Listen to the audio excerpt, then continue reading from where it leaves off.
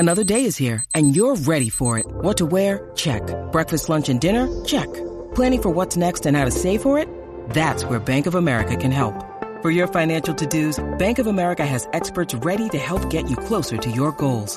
Get started at one of our local financial centers or 24/7 in our mobile banking app. Find a location near you at bankofamerica.com/talktous. What would you like the power to do? Mobile banking requires downloading the app and is only available for select devices. Message and data rates may apply. Bank of America N.A., member FDIC. A special episode of Curb, a special episode of Pretty Good. Yeah, let's hear that. I'm trying to elevate small talk to medium talk.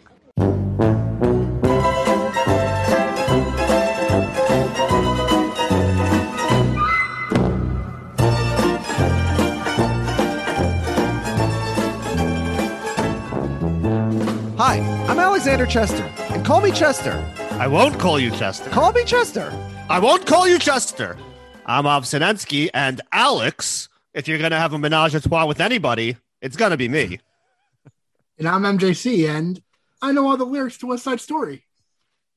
Welcome back to Pretty Good, a Curb Your Enthusiasm podcast. We are here today to discuss season 7, episode 8, Officer Krupke, which originally aired on November 8th, 2009.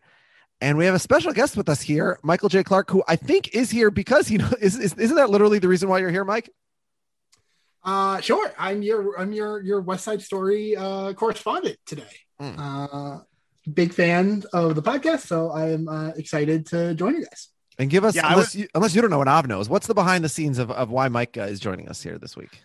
It's really as simple as Mike and I just ended up chatting for whatever reason about the episode of Curb. I think because he said something in the chat about who was like the least famous person to play themselves. I was like, oh, who are you referring to? And we'll get to that later. And then we started talking about West Side Story a little, and I said, you know what, why don't you just come on and tell us in person, and maybe you'll do a musical rendition, because I think Mike mentioned that he performed in a play of West Side Story sometime when he was younger. So a play, like an actual play, yeah, not a movie, not a musical, right? It's a musical. And they call them shows. The show, okay, yeah. I'm not, I was never into the drama stuff. But what was your role? I'm definitely Mike. What was your role? Kid. I was a jet. I played. I was Snowboy. And the important thing about Snowboy and the Jets is during the Officer Krupke number, there's one jet who pretends to be Officer Krupke, and like that's who they're singing to. And I was a side person, so I was impersonating an officer for a song. So you played Officer Krupke, basically. Sure. In the play within the play that is West Side Story. Yes, of course.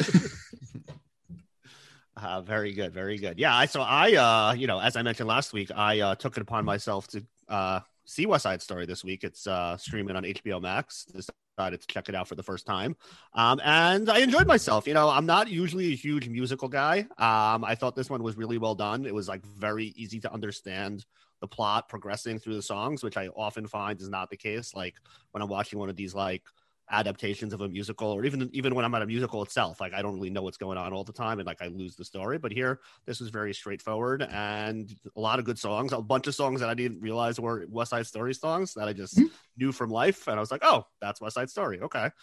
So yeah, it was a fun movie. I would definitely recommend checking it out if you haven't seen it yet.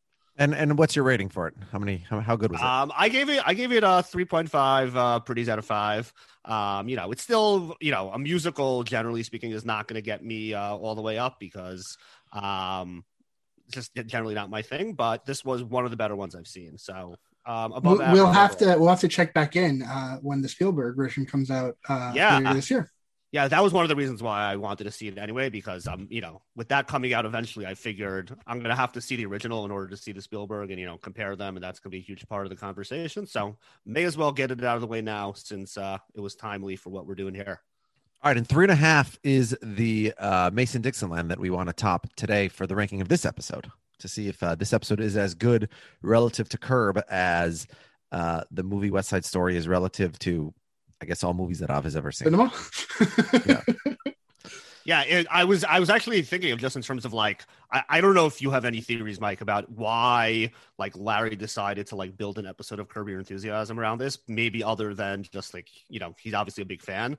But there is something about the basic plot of West Side Story of just like this like unwritten forbidden love that these two people were not supposed to have that I found was just like very Curbish in a way of, you know, this examination of Larry as a guy who breaks social conventions. Well, wasn't Shakespeare one of the people who rips off Larry David? I'm sure like the real reason is like Larry had the thought of like, wouldn't it be funny if there was an actual Officer Krupke? And we just like created an episode based around that. Yeah, that's what it seems like. But and you know, it's funny, I don't want to spoil my ranking for the end of this episode, but in my head, when I think before I saw the episode now for the first time in at least a couple of years, when I think of the Curb episode Officer Krupke, the only thing that sort of was really in my head before I saw the episode this week was Larry singing to himself in the car, "Gee, Officer Krupke, Krupp you," which I don't know if it's my anti-musical bias, but I sort of was like not looking forward to this episode. And this episode was actually much better than I was expecting. I enjoyed myself. So why don't we dive right in?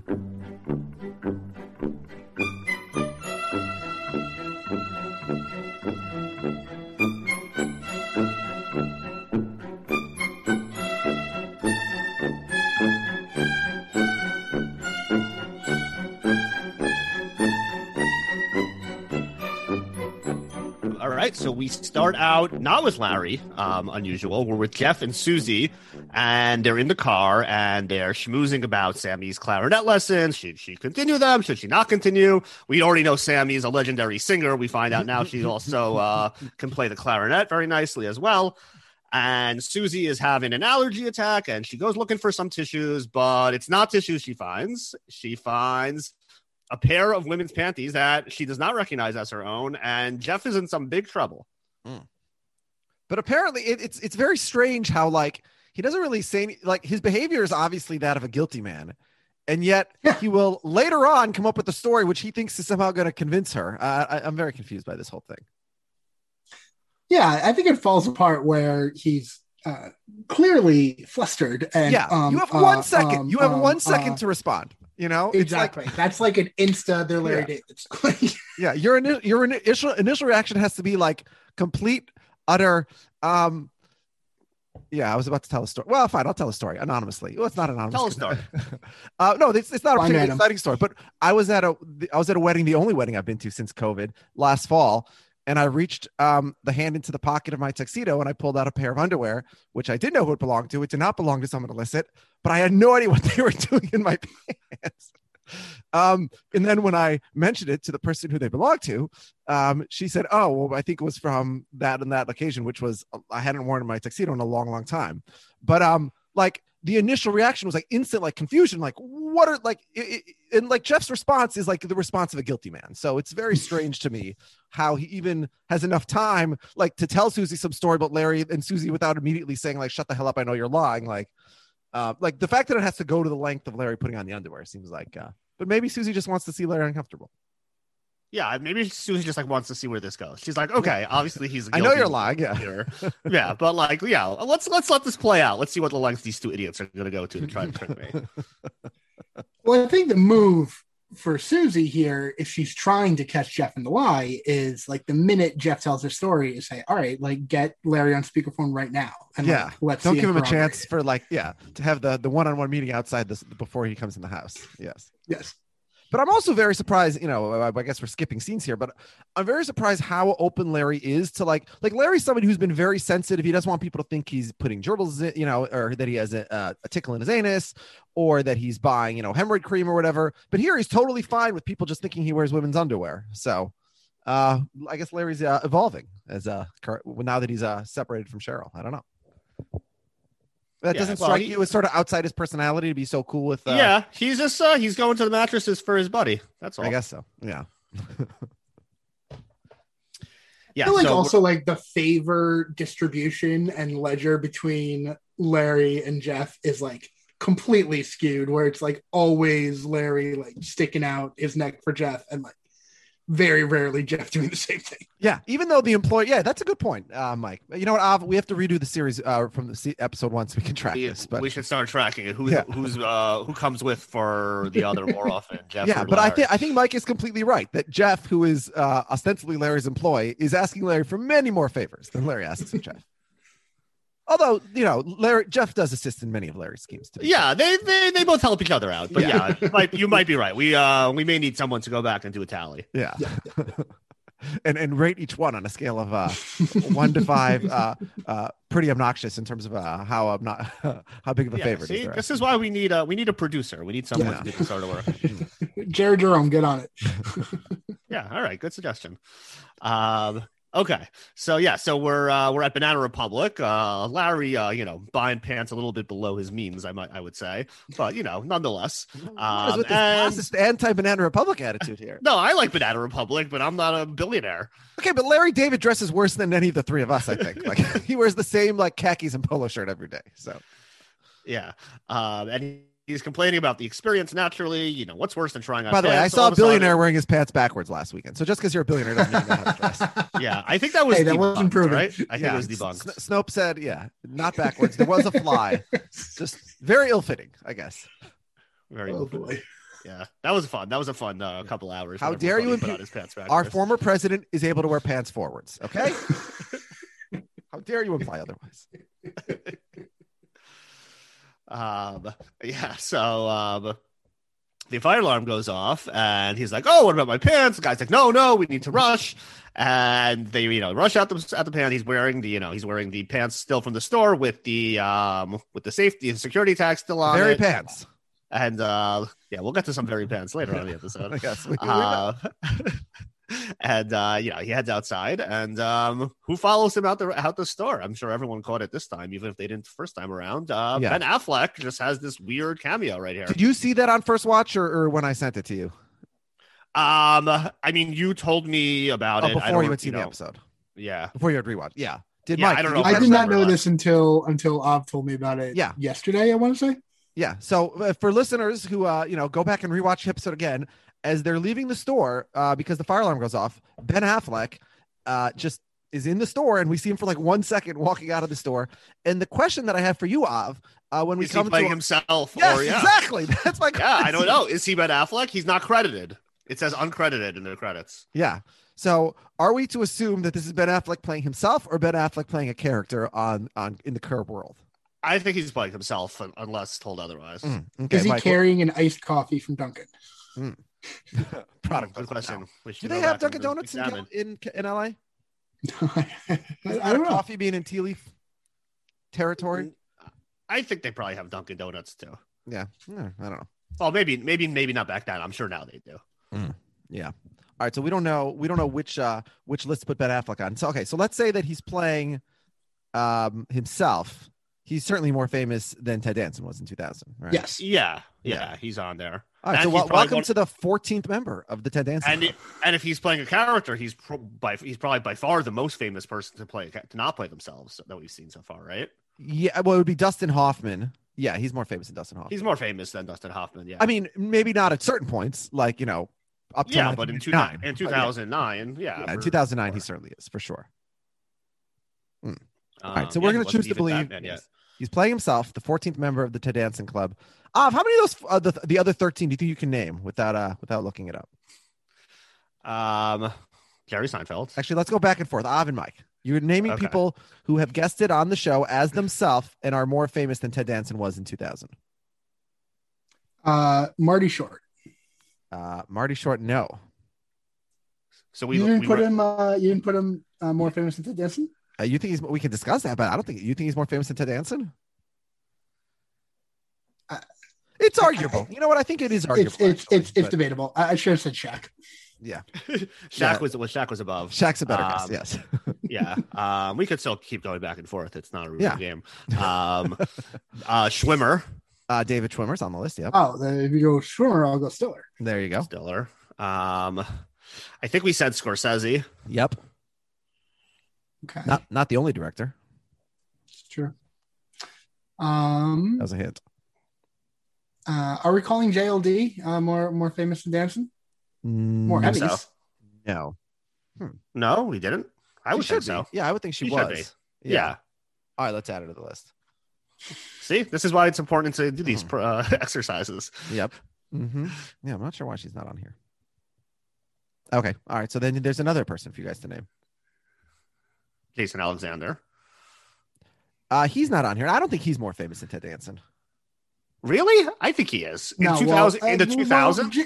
JLD has gotten a second, third, Jason Alexander Like, only has the one show, and he's much more famous as George Costanza. Like, George Costanza is more famous than Ted Danson, but Jason Alexander is less famous than Ted Danson. Okay, but yeah, fine. Yeah, okay. I don't know what that means. Are you calling John McEnroe more famous than? If you ask people, more John people, McEnroe was on, yeah. Yeah, John McEnroe is on our list. More people know who Ted Danson is than Jason Alexander is. That's what I Sure. mean.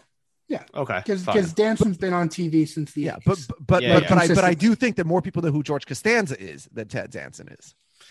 Right, but that's part of it. Okay, whatever. I get it. Yeah. Okay. Like if they say if you're like, oh, the guy who played George on Seinfeld, everyone's like, oh, I know who that is, even if they don't know his name. Yeah, but that's sort of an indication of how that he's less famous than Ted Danson, because no one has to say about Ted Danson. He's the guy who played whatever his character's name was on Cheers, because I don't even know. Sam Malone. Yeah. Sam Malone. Sorry. Yeah. But I should have known that. But okay, who else did we miss? Oh, Mel Brooks. Mel Brooks. Yeah. How many more are we missing? We have 5 more. 5 more. Yeah. Diane Keaton, voice only. That's a tough one. From the Interior Decorator episode. Yeah, I remember that. Of course. Alanis Morissette. Okay. Rosie O'Donnell. Yeah. Okay. Hugh Hefner. Mm-hmm. Dr. Phil. Remember, he was on his own show in the show. Yes, that's right. And then Meg Ryan. All right. And now Ben Affleck. So yeah, that's our full list. There you have it. Mm-hmm. Okay. All right. Also playing himself, Officer Matt Krupke. No, not played by himself. Played by Michael Coleman, and Larry goes over to him standing outside the Banana Republic during the fire drill, and he's like, "Hey, your name's Officer Krupke?" He's like, "Yeah. What's so what?" He's like, "Have you ever seen West Side Story? There's a character named Officer Krupke. You're Officer Krupke." And somehow this guy has never heard this reference in his entire life. I'm calling BS completely. Yeah. He's gotten it his entire career, and he just says no. It's entirely possible that he's never seen West Side Story, but it is impossible that no one's ever mentioned to him. Sung the song at him, I'm sure. Yeah, I think I mentioned this on 32 Fans, probably more than once, but there was a guy in my section in law school named Luke Appling, and which is the name of a Hall of Fame second baseman for the White Sox in the 1930s and 40s. And even if you don't know any Hall of Fame baseball players other than Babe Ruth from the 1930s, if your name is one of them, you will have heard that in your life. But when I said it to him, the first day of law school, he claimed that he had never heard the name and had never heard of it. And I'm sure that he was just lying to me. That's like Chappelle saying that no one had ever brought up Dave Chappelle when you hear what his there's a Twitter comedian with that name. What do you? Chappelle's I'm not familiar with him. Yeah, exactly. Yeah. So I'm on Mike's side here. Officer Krupke is a liar because he just doesn't want to deal with. He's heard this 1,000 times. It's not original, and Larry's going to do it anyway because Yeah. So he sings the punchline of the song. Gee, Officer Krupke, Krupp you. He said, he explains that Sondheim wanted to use the F word. He wanted to be on HBO, just like Julia. Yeah. To be able to say the F word, but they wouldn't let him because it was Broadway in the 1950s. Yeah. But to be clear, Larry doesn't say to the police officer the F word. Larry says "fuck you" to the police officer. As nowadays, every musical is rated E, especially with Book of Mormon and the puppet one, Avenue Q. Thank you. Yeah. It's not uncommon to hear the word "fuck" on Broadway. Yeah. I did a little research on this, and I saw that it wasn't quite that that Broadway wouldn't let him do it. It was the record company wouldn't let him do it because they wouldn't be allowed to sell it if it had obscenities on it. So they just didn't want the so he had to rewrite the whole play. I actually think it's funnier as Krupke. So it's I think they did him a favor for sure. Yeah. But also, I don't think, even if it was the record company initiating it, I doubt there were many F-bombs being dropped on Broadway 60 years ago. Yeah, probably. Well, happens to be Michael Coleman appeared on an earlier episode of Curb Your Enthusiasm. Ooh, this has come up. Yeah, he was in The Korean Bookie, and he played husband number 1. So I think he was probably like one of the people at that party that where the Korean Bookie serves the dog. Well, yeah, I mean, it was, Dana made a point last week of mentioning how unusual it was that he came back to play another character, but I think, we've experienced sort of the opposite. Yeah. Yeah, it's happened a few times at least. Yeah. That we've noticed already, at least 3 or 4 times. Yeah. I mean, you probably saw like the ride on the beach that day and thought, you know what? I should go into law enforcement. Yeah. Second career. Yep. So, no one's ever said crop you to him. One guy did tell him to fuck his own face, but, he's in jail now. Yeah. And turns out it sounds like it's going to be another hour or two. So Larry's like, you know what? I'm just getting out of here with the stolen pants. So here's my question. So Larry leaves his pants that he came in, like his own personal pants in the dressing room, but he transfers his keys and wallet and phone and everything. Yeah. Every pair of pants that he tries on sequentially.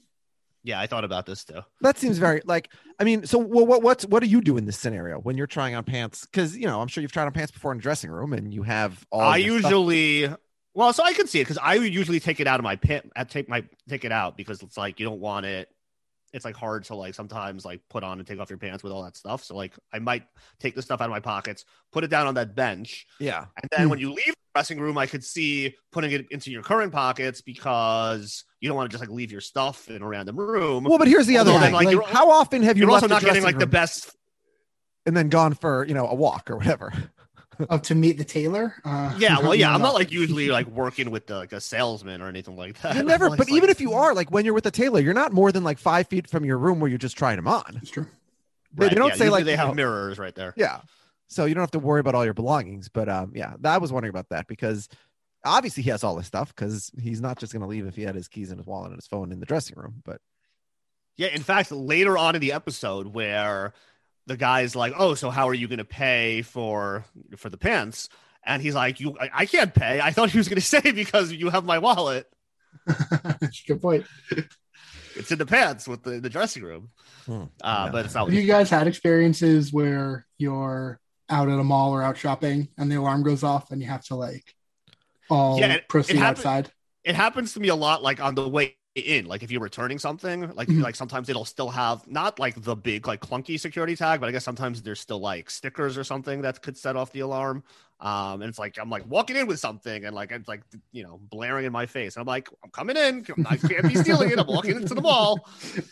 So I once had a shirt that had that thing like the security tag on it that wasn't taken off by mistake.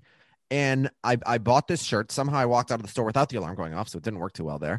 And then I had yet to wear the shirt. I packed the shirt and we were going to Las Vegas.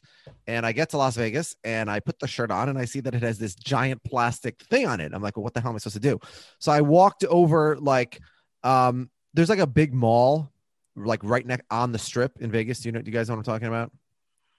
Okay. Anyways, there's a big mall there. So I walked over to the mall and like I went into the first store and I said, hey, can you just remove this thing? And they're like, no, we can't remove it. You got it from another store. And for all we know, you stole it. I'm like, really? Like, even if hypothetically, let's say I stole it, let's just say for argument's sake, what do you care at this point? Like, what, you're just gonna make you walk around. So I ended up walking around that entire mall to multiple stores and nobody would take the thing off for me. Like, it's like some secret agreement between all the stores. And I had it, and so I don't remember what I did because I couldn't wear the shirt with that. I don't know if I had. It's a good agreement because anyone could steal something and just go to the next store and get it taken off. Okay, but I didn't steal the shirt, obviously. Like, why is it obvious? So why is it obvious to them? My grand scheme was steal a shirt, fly across the country, and then go. Well, they don't know you from across the country. They thought you were from the store next door. You probably ripped it off from Walmart, and now you want them to take it whatever. All right, so you're on the side of the stores, jackass. Listen, if I ever run a retail store and you bring in a garment from another store that was not stolen, but they forgot to take the thing off, but because you're in another city, you can't go back to that store to have it removed, then I will happily remove it for you. Yeah, I did just have to do that. We got something in the mail that my wife ordered for the kids. I don't even remember what it was. And it arrived at our house with the security tag still on, and I had to go to the store and ask them to take it out. But like I had a receipt and, it was all very formal. So they didn't accuse me of being a thief like you. Yeah. I don't know whatever happened with that shirt. I don't remember the postscript of that story. I would ask my wife, but she doesn't remember any of my stories. Yeah. So Larry driving home. Oh, not even driving home. Driving over to see Jeff. We're gonna talk about why Larry is spending so much time at the Green residence in this episode a little bit later. But yeah, so he's driving over and he's humming along, singing along, Officer Krupke to himself in the car, and he arrives at Jeff's house, and Jeff comes out to greet him, and this will bring us to our first clip of the day. Hold on. Come here. I got a lot of trouble with Susie. I need your help so bad. She found a pair of panties in my glove compartment. Ay, Vejmir. Are you kidding me? No, I am not kidding you. How the hell did you do that? I forgot they were even in there. I forgot. But here's where I need your help. Man. I told her they were your panties. So you're What good? do you mean they're my panties? What does that mean? No, I told her that you were your panties, that you like wearing women's panties. I love the casualness. Yeah, that's what I told her.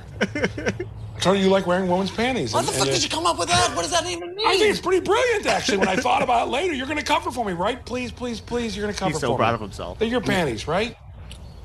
I can't go in there. Why not?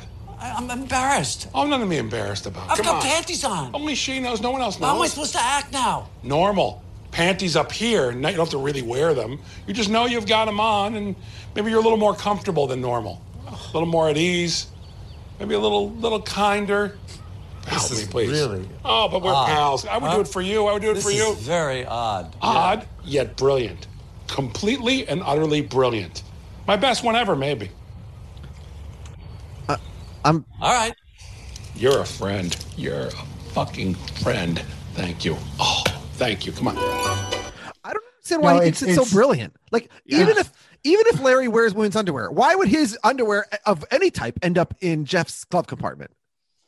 Also, it's full circle because just 3 episodes ago, Ted Danson implores Larry to be a fucking friend. Yeah. Oh, that's the reference you're saying, to be a fucking friend. Yeah. And then the pie. Jeff drops the same thing. Yeah. Yeah, so people are really laying it on thick for life. They're like, listen, there's a reason why, your wife left you, your life is falling apart. It's because, you never come to bat for your friends. You should take one for the team here. Yeah, I agree with you, Alex. I have no idea why Jeff is like so into this plan. Like he thinks he like nailed this one. It's like, it makes no sense. So proud of himself. Yeah, I like what Mike said at the top. I think there's no way that Susie can believe this. She's just humoring them to see how the depths of their I mean, that's probably not the case, because then she would call them on it eventually. But that's what I'm going to choose to believe is the case, because otherwise it makes no fucking sense whatsoever. Yeah, it's weird that like Susie feels like that she needs to like prove that she could just no, like I know that you're cheating on me. I know this bull story is bullshit. Like she doesn't need evidence. There's no jury to convince. I am the jury and the judge, and I think that you're guilty. Like, yeah, right. That's it. That's all that matters. She could just leave him. Yeah. Although if she really wants to make him suffer, she should stay with him. Yeah. Right. Yeah. Do what he wants. So they head inside, and Larry says hi to Susie, and we get to meet her guests, Virginia and Dennis, played by Elizabeth Shue and John Schneider. Lovely couple. 2, fairly famous people playing not themselves. Very notably that Elizabeth Shue does not play herself, because she's almost playing a real life version of herself, as we'll see later in the episode, the way she's talked about. So it's an interesting choice to not just have her be Elizabeth Shue here. Now, I have to confess, I didn't really know who Elizabeth Shue was. I didn't recognize her in this scene. She was in every 80s movies, most notably Back to the Future 2 and 3, and 1. If you watch it now, right? I think they. Yeah. Oh no! Did they super? She looked a little different back then. Right. No, I don't think they digitally put her into number 1. I think they just redid the last scene of number 1, which is also the first scene of number 2. I think that's all they redid. And she was also in Adventures of Babysitting and a bunch of other pretty famous 80s movies. So yeah, she was a very big star in the 80s. No, I know the name. I know the name. I just I didn't recognize the face when she comes on screen. Gotcha. So yeah, so she's like, hey Larry, you have a security tag on your pants. What's the deal with that? And, he tells him the whole story. We had a fire alarm. And by the way, I met this guy, Officer Krupke, and he never heard of the character from West Side Story. And he starts singing Officer Krupke, and he's gesticulating his body. And he's also scratching and adjusting his pants at the same time. And Susie's kind of checking him out and seeing what's going on, starting to get weirded out. No, I will say though, And that, Yeah. like, I think he's definitely working Susie over because he says, like, yeah, did you know I know all the lyrics to West Side Story? You think you know stuff. Right. Starred on Broadway. Right. That's true. That's He true. was probably nominated for a Tony Award. Yeah. No Way Out. No Way Out. That show is still running. Larry No David Way and the Out. producers. Yep. Yeah. So Virginia's telling Larry that, she's actually auditioning for the Seinfeld reunion, and the part that she's going up is George's ex-wife Amanda, the same part that Cheryl's going on. And Larry, I guess he was hoping that it wouldn't be any real competition for Cheryl. But yeah, like he doesn't like even hide the fact that he's like, oh, okay, that's nice. So Susie's like, hey, get back to that story you guys were telling me. Yeah. So maybe to answer your question of why doesn't Elizabeth Shue just play Elizabeth Shue here, because they've already had the issue of Cheryl competing with names, and the point is that Cheryl's supposed to be not competing with names. Mm-hmm. Although that raised the issue that works, later yeah. of when Virginia comes and tries out and does the audition in front of Jerry, they're like, a girl like that, if you can get her, like, yeah, Jerry Seinfeld would have a really hard time getting Virginia Sloan or even Elizabeth Shue or anybody. Like, they can get basically anybody he wants. But he's acting like it would be such a get for them to get Virginia here. So Right, like they were about to have Meg Ryan lined up. Yeah. Like, But Virginia Sloan, stop the breasts, toot toot. yeah. Now you can see why she's always getting all those jobs. Yeah, it's really a little over the top in that scene. But yeah. yeah. So Susie's says, hey, get back to the story of how you guys met. And Larry's like, no, don't tell that story. I don't like how we met stories, which, like, well, fuck you. Like, you don't get to just like show up at someone Alice's house and tell them to not talk about what they want to talk about. Like, excuses themselves and is like, I'm going to talk about that later. So Susie's like, well, I want to hear it. So why don't you go take a walk? And by the time you get back, we'll be done with the story. So Larry's like, okay, fine. He goes out for a walk and he sees some kids. He has a great line where he says, let me guess how it ends. The two of you end up together. Right. Yes. Spoiler alert. Either that or he gets with his friend Robin. Yeah, Mike, what do you think about what are your thoughts on how we met stories? I like them. My sister and her now husband have like a really great one that I like to retell amongst a certain company. I don't know. I like them. I'm a romantic though. Listen, if you try telling on this podcast, Av and I are going to go take a walk. So yeah, we don't want to hear your cloying and annoying stories. It's true. Let me guess how it ends. Yeah. Or maybe there's a surprise twist. You never know. Who knows, man? Who knows? But yeah, he goes for a walk around the block. Yeah, so he goes for his walk, sees some kids running a lemonade stand, and he's like, all right, I could use some lemonade. And before he's able to order, they start interrogating him about the pants. Like, why did you steal those pants? Why you have the tag on your pants? He tries to explain the whole story. He's like, all right, just give me lemonade.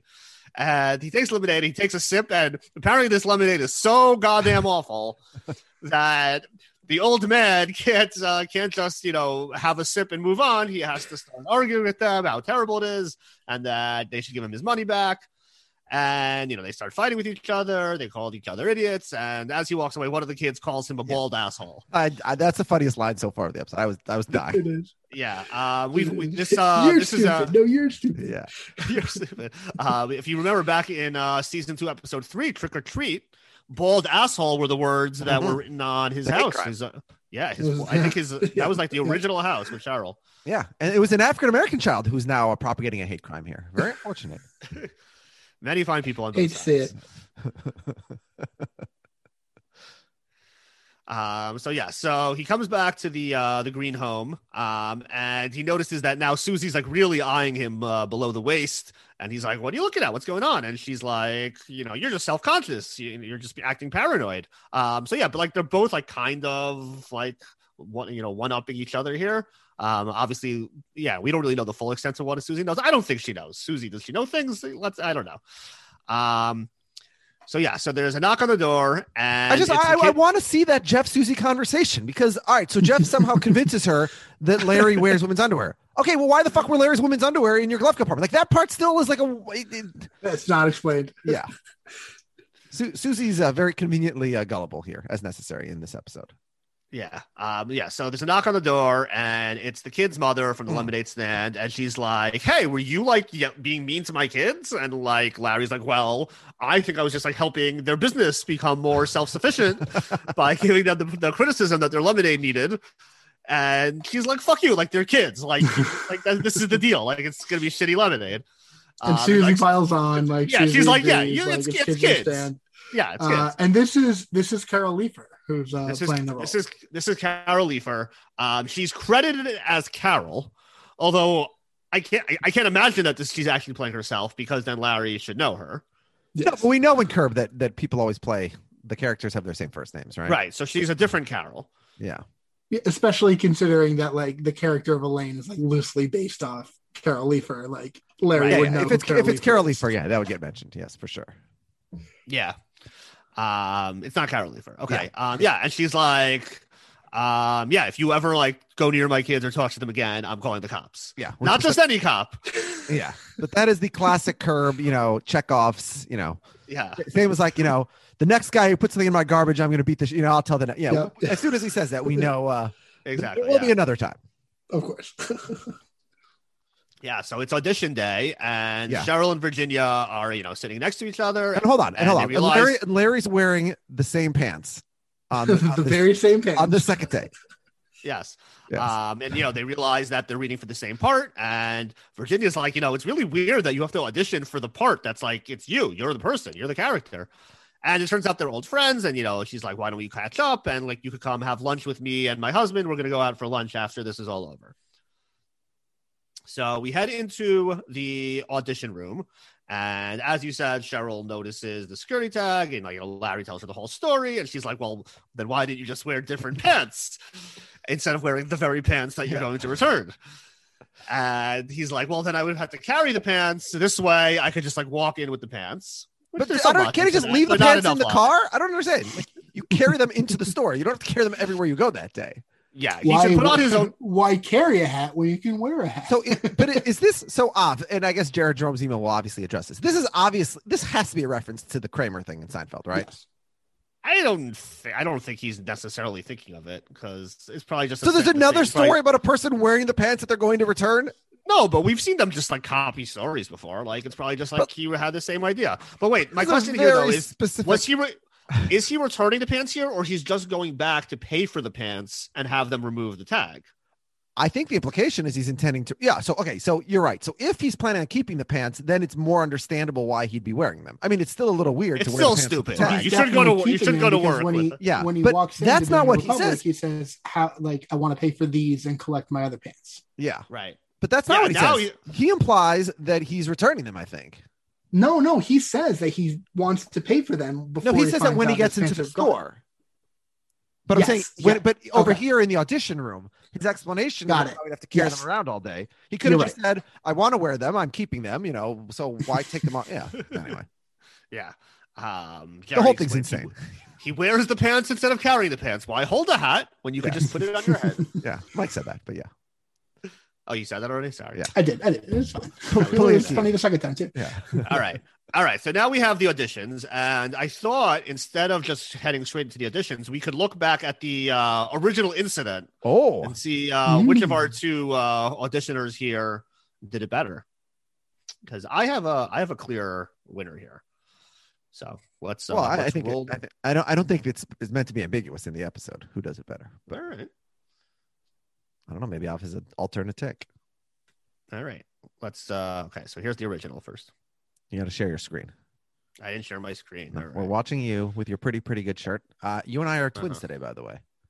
Yeah, we're wearing our pretty good shirts. All right, Mike, where's yours?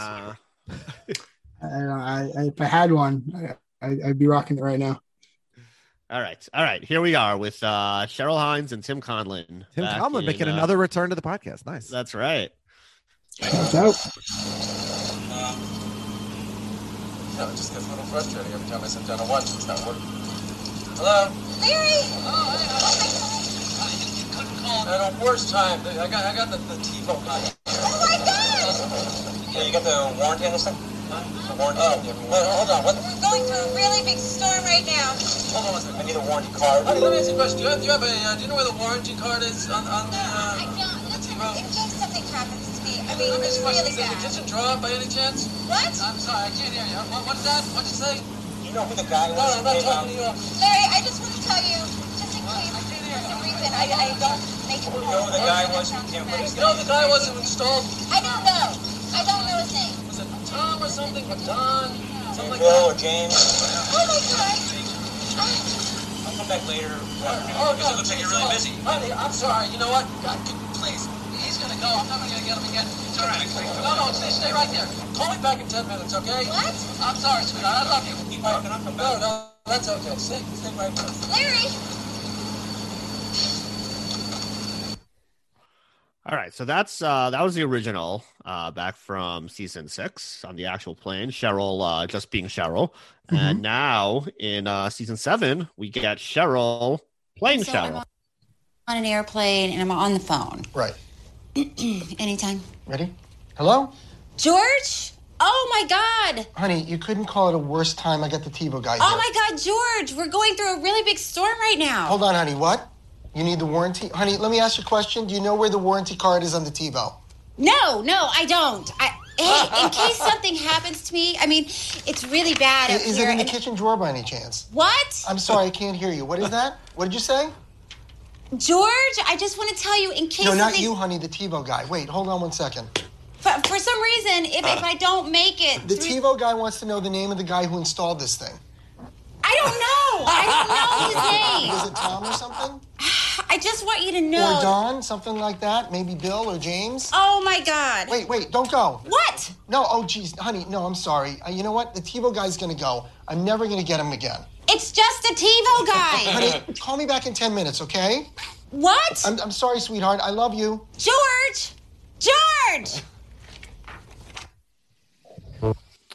Yeah, so that's Cheryl. And, so Cheryl Hines, good actress. Cheryl David, not such good actress.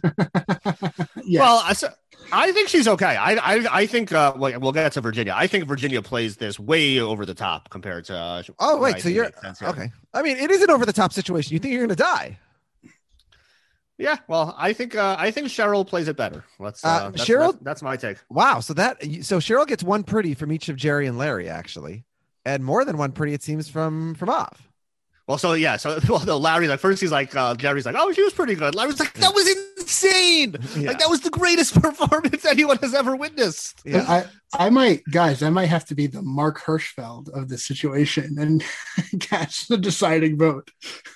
Yeah. So Mark Hirschfeld is, as Mike pointed out to me, and is I would say probably was, we're going to, is it the least famous person to ever play themselves, Alex? Oh, is this guy playing himself? Yeah. Yes. He's listed. He's credited as himself in the end credits. Oh, I didn't even know that. He was a casting director on Seinfeld, so I guess they brought him back for these episodes. Like, and yes. So he just reads for that part. Okay, so he belongs in the Richard Lewis Club. Then again, which, as a reminder, is people who were less famous playing themselves than Richard Lewis was in 2000. Yeah, and I maintain that he is the least famous. Is he less famous? Is he less famous than Josh Mankiewicz? I don't know who's that. I don't know either. I think that's the point. When did he play himself? Josh Mankiewicz is an American journalist who was reporting for Dateline since 1995. Why was he in Curb? Is there like a news thing? Let me see. When was he in Curb? Is the better question. Oh, sorry. He's in the Spite Story. We haven't seen him yet. Oh, okay. I preemptively added him to the list. My bad.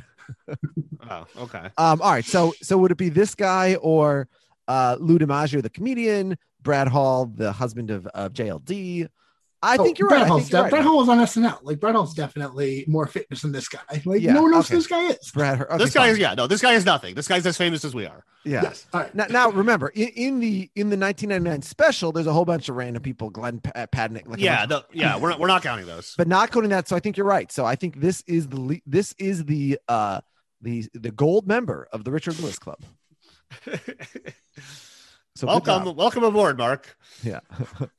The other thing I like about the scene, as I notice now as you play them back to back, is that sort of an offhanded conversation that Larry's having with a TiVo repairman, where he doesn't even know at the time that his wife is at risk. Like, there's no reason for him to remember this, the exact dialogue taking place, but he remembers it verbatim, like the names, the Tom and the Don and the it's the same. So one could argue that if that conversation with the TiVo guy is the one that caused your marriage to fall apart, you might remember every word of that conversation. Well, but after the fact, but while it's happening, you wouldn't remember those parts because it has no meaning for you. You'd remember, you'd think Cheryl, what she,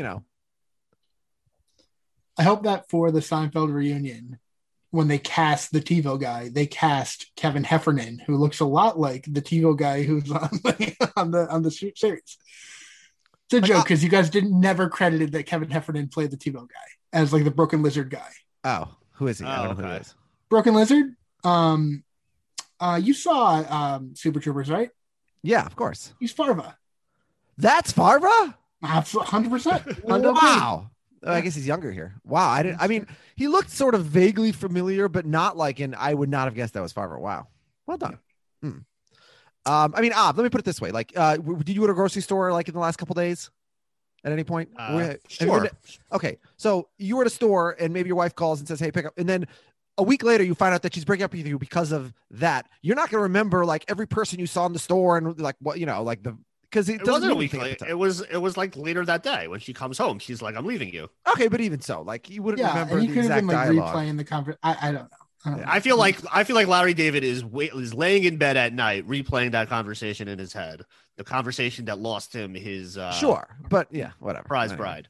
Yeah. So yeah. Okay. Let's see Virginia's audition, see how she does. And then we'll break the tie.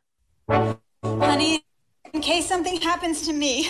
I mean, it's really bad. Is it in the kitchen drawer by any chance? What? I'm sorry, I can't hear you. What is that? George, I just want to tell you just in case. No, not you, honey, the TiVo guy. For some reason, I don't make it home. The TiVo guy wants to know the name of the guy who installed this thing. I don't know. I don't know his name. Was it Tom or something? I need you to know. Or Don, something like that. Maybe Bill or James. Oh, no, geez, honey, I'm sorry. You know what? The TiVo guy's going to go. I'm never going to get him again. It is just a TiVo guy. Honey, call me back in 10 minutes, okay? What? I'm sorry, sweetheart. I love you. George! That was great. Yeah, so, Jerry thinks she's much better.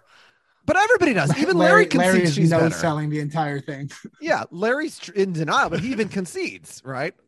Like when Brad. Well, yeah, obviously that's the plot point is that she's better. My personal opinion is that Cheryl was better. Okay. I think this Virginia performance is just like too broad, too over the top. That phony baloney Virginia Sloan. Yeah, Cheryl's is more real. I know you're like Jerry. You don't care who's on the plane. It's not a real plane. Yeah. It's not a real show. I say it matters. I think Cheryl sells it better. Yeah. But Jerry also said it's not a real story, to which Larry's like, it is a real story. Like, happened to me. Right. With Cheryl. Yeah. But I also agree with Jerry that like it shouldn't matter that this is based on her. Like if she's not the best actress for it, for sure. Well, of course. I mean, this is what happens with Kramer and with the real Kenny Kramer and with Cosmo. Yeah. So yeah, a lot of references there. But yeah, and then now we have this ridiculous scene where Jerry's like, a girl like that, if you can get her, which again is insane to me, but whatever. Right. Yeah. Hello, pro. Yes. So Mark agrees with Jerry. The part is to be offered to Virginia. And Jerry's like, listen, I promise you, this is for the best. Like, you don't want Cheryl around. You don't want something to happen between the two of you from working together. And of course, we know that's what this whole thing is about. That's why there is a reunion, so that Cheryl and Larry can get back together. Okay, so Larry heads back on over to Banana Republic to return the pants and to get his old pair back. And the store can't find his old pair. And we do actually. Oh, good. I was hoping you would clip this. I love this scene. This is the best scene of the episode. Yeah. So before I the salesman really brings it this scene. Oh, hi. Hey, welcome back. Oh, you remember me? I remember you from the fire. Yeah. Well, my pants were left in the dressing room. Oh, they were. Yeah, because I couldn't hang around till the store opened. All right. And I need to pay for the ones I'm wearing. I don't see. They're not here. they're not here. So, What do you? How can they not be there? What do you well, I mean? mean, every night they completely clean out the dressing room, and anything that's in there, they put it in here, and the lost and found is not. It's not here. So you lost my pants. I'm sorry, they're gone. So, how would you like to pay for those? Well, how could I pay for the pants if you lost my pants? That doesn't seem fair. I mean, first of all, we didn't lose them. They're gone. Oh, there's a difference between lost and gone? Lost is different than They're gone. lost and they're gone. If they're lost, they'd be here in the lost and found. They're gone, and that's a difference. No, if they were lost, they wouldn't be there. They'd be lost, which they are. Okay, we have a sign in the fitting room that says that we're not responsible for any lost items. Oh, So we're good not for you. I got a sign in my house, okay? It says, if somebody takes your pants, you take theirs. That's my sign. That's a stupid made-up sign. That doesn't exist. You're Nobody right. has a sign like Of that. course I don't have a sign like that. I just made it up for the purposes of this discussion. It's obvious I made it up. It's obvious. I don't know what you believe. You might believe these things you say. So you might believe that I put up a sign in my bedroom that says, if you take my pants, I take yours? So it's not that unfathomable. Okay. You have to replace my pants. I'm not going to pay for these pants. No, because you're going to walk around with a security tag on that, and someone's going to arrest you or something. I don't It's mind like a walking- scarlet letter. I'm happy to wear the scarlet letter. Call me Hester. I won't call you Hester. Call me Hester. I won't call you Hester. You're not, sir, you cannot leave with those pants. Really? It's going to follow you around, that sound. Fantastic. Yeah, that guy's great. Fantastic. That's a stupid made up sign. I love how it's like that's when he gets the angriest, and he's like, "Of course, it's a made-up sign. What are you, an idiot? Mitch It was a Silpa. joke." Mitch Silpa. It's not plays that the salesman. unfathomable. Yeah, it could Phenomenal. happen. It could Yeah. happen. So we, a friend of mine was complaining to me that somebody was walking their dog by his yard the other day, and he was sitting there, and the dog came and dropped a deuce on his yard, and he said to the guy, like, "Well, why'd you let your dog poop on my yard?" And the guy said, "Well, if you don't want that, you have to put a sign up that says I don't want dogs to poop in my yard." No, No, no, you don't need to put up a sign. that's Yeah, not yeah. a thing. Of course, The yeah. sign is implied. Yeah. Yeah. So that's another sign that people probably don't necessarily need to have. Yeah. I feel so. Is this something that they did on Seinfeld, the Lost versus Gone, the Lost and Found? Because I feel like it sounds familiar, but it may just be from this episode. Well, there's it's certainly- like it. Yeah, go ahead. Yeah, it kind of reminds me of like conceptually of the like reservation. Like you take the reservation, you know, the reservation. It's not gone. It's just Well, lost. conceptually, Like, it's many things in Seinfeld, but there's the scene in the when they're in the washing place. What's the place where you wash your clothes called? The dry A cleaner. laundromat. Laundromat, In early season Curb or Seinfeld, excuse me. When remember when Larry had the money in the bag when he mixes his stuff with Kramer stuff, and then the guy Right. says, "We have a sign that says we're not responsible," and Jerry says, "Oh, you have a sign," you know, like as if a sign absolves you of all responsibility. So that's what I was thinking of. Mhm. Yeah. And then of course they tried, you know, they put the cement in his machine. So that's what I was thinking. But yeah, the Lost versus this exact dialogue, I don't remember, but it does seem so Seinfeldy that it could. Mhm. We'll have to wait for Jared Jerome's email. That's true. yeah, the whole like lost versus gone distinction is what are you talking about? Yeah. It's not lost. It's just gone. Yeah. If it was lost, it'd be in the lost and found. Therefore, it's right, gone. right. Only things in lost and found are lost. Everything else in the world is not lost. Actually, by definition, gone. things in the lost and found are lost and found, right? They were lost. Now they've been found. Yes, but from the perspective of the person who lost them, they're They're still, still lost. lost. Yes. Yes. Yes. They've been found by the person. Maybe who put like them in the someone will lost like and found. turn up with them 2 days later and they'll become lost. They'll go from gone to lost. Yes. Exactly right. Now they're just gone. They're not even lost yet. Yeah. If somebody else finds them, then they're lost.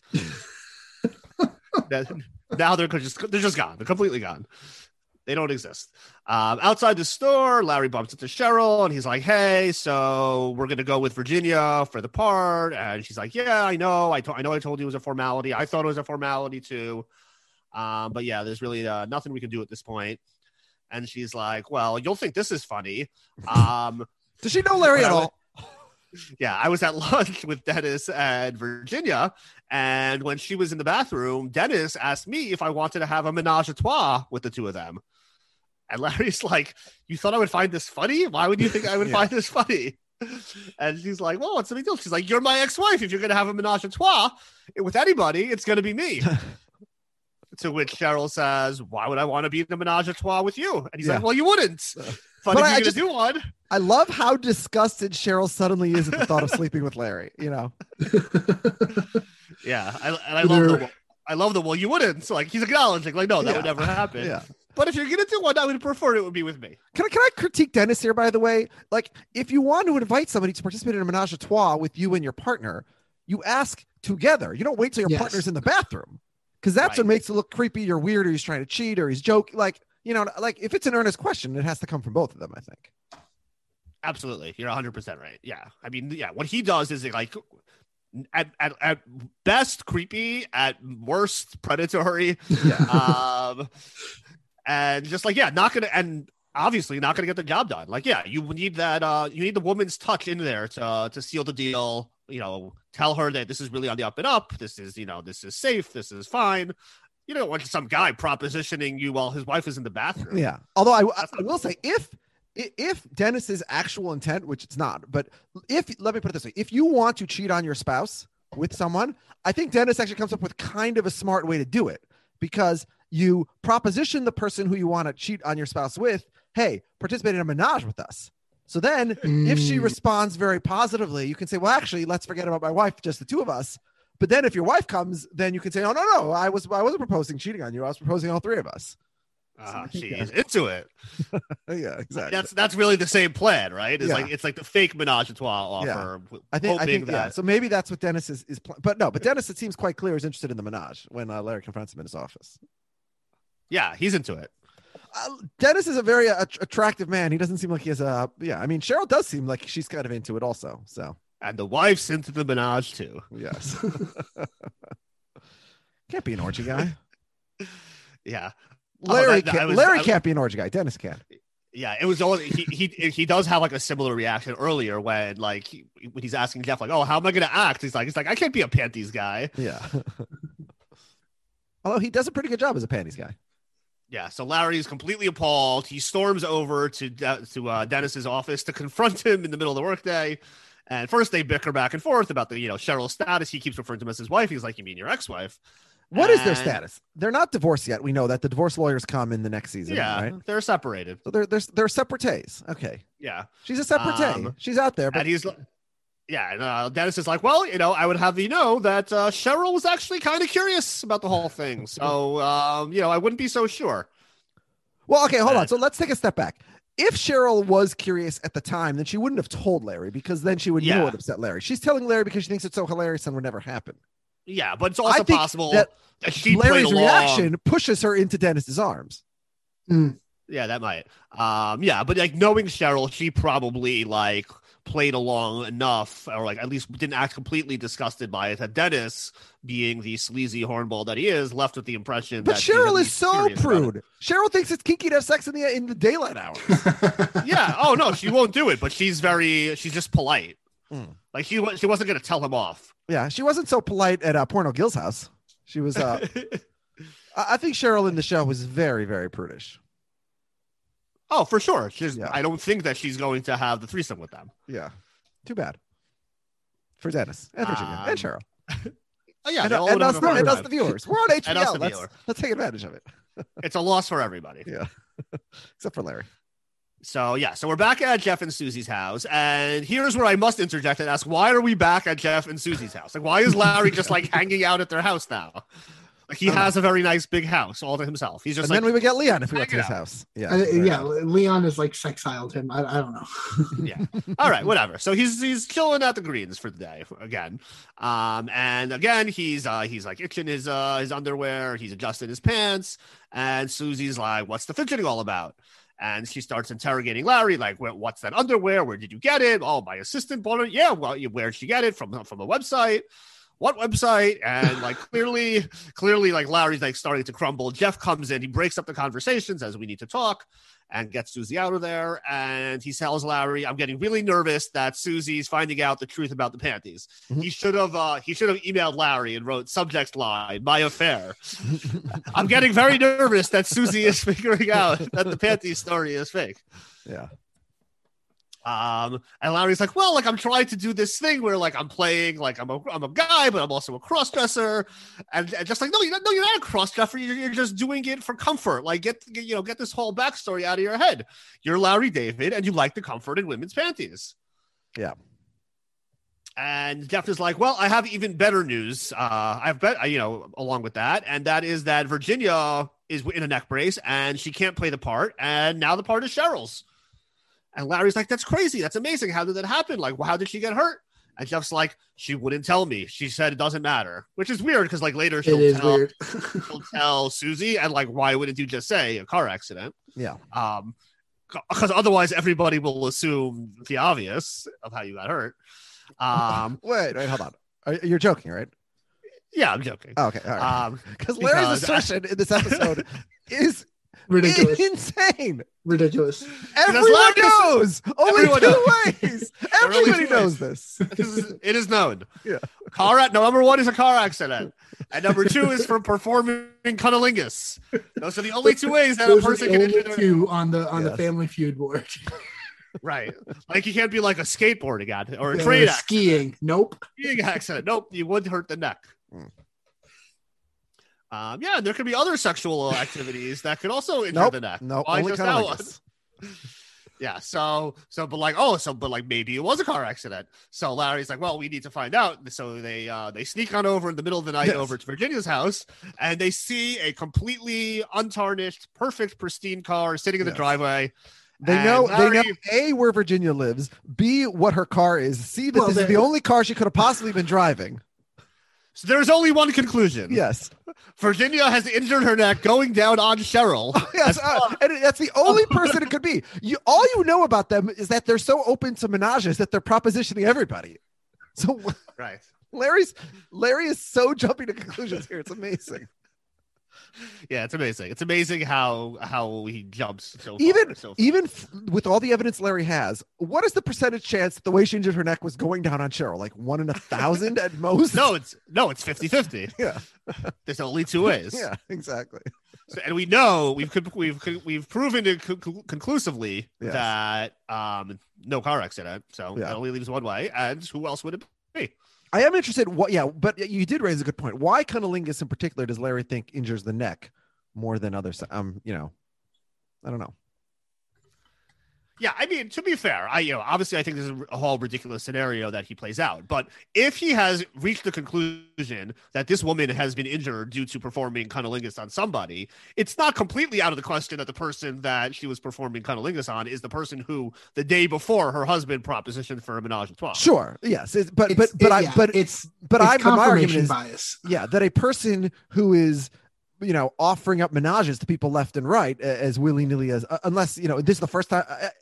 No. If she went down on Cheryl, it's not the first time she's gone down on somebody. Is my point. Probably not. But the timing is unimpeachable. Yes. So Larry will head on over to have lunch with Cheryl, and I think this is going to be our final clip this episode. So let's check out what they discuss. So, I have some news. Virginia can't do the part. You're playing George's ex-wife.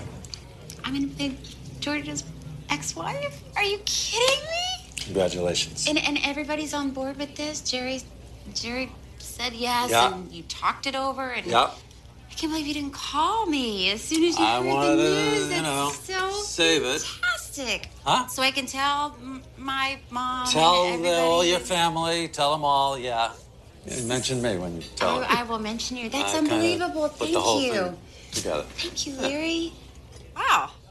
So what happened with Virginia? Why can't she do it? What an interesting question.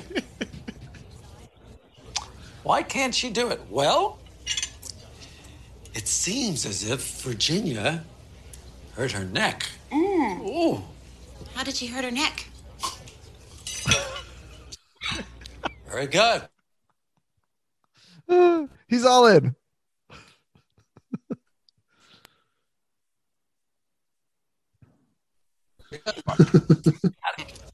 We all know. There's only two ways a person can injure their neck. One is a car accident. And she was not in a car accident because I checked the car. He says that so casually. The other, cunnilingus. And I submit she performed it on you in a threesome. Come on. What are you talking about? Listen, we're adults. Let's just Oh get my past this. Come God! on. Because I told you about Dennis and the three-way. Oh, there are please, two stop, ways stop. to injure you. Yeah, There are other stop ways the to hurt acting your here, will neck, you Larry, please? besides having to go down. Oh, yeah, right. Name one. Painting. Painting. Painting. God, I'm Michelangelo in a brace. Cheryl does a very bad job of coming up with another way to injure your neck. Painting.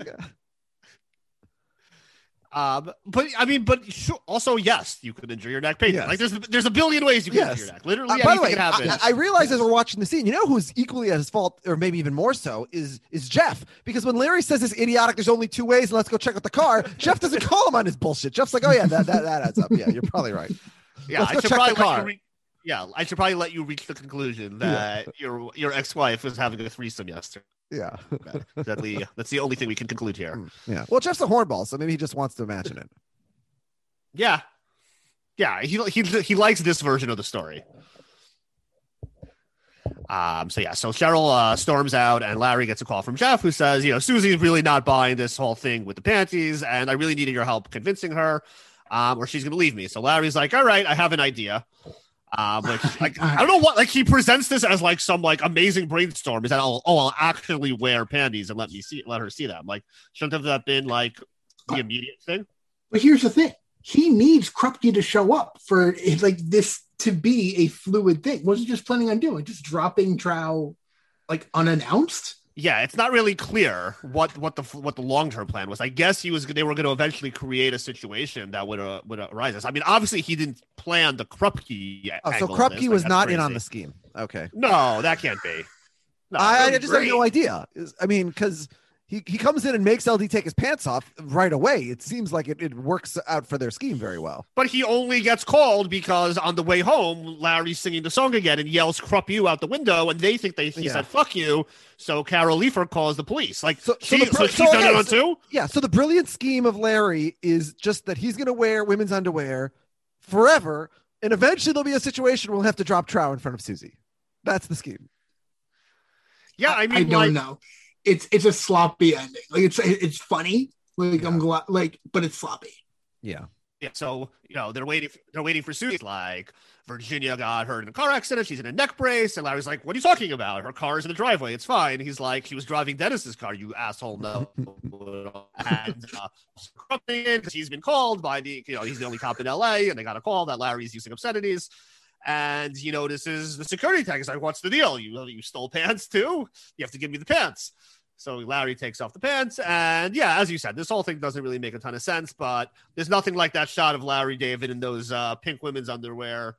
And Susie, and Larry says, "I'm Larry David, and I happen to enjoy wearing women's panties."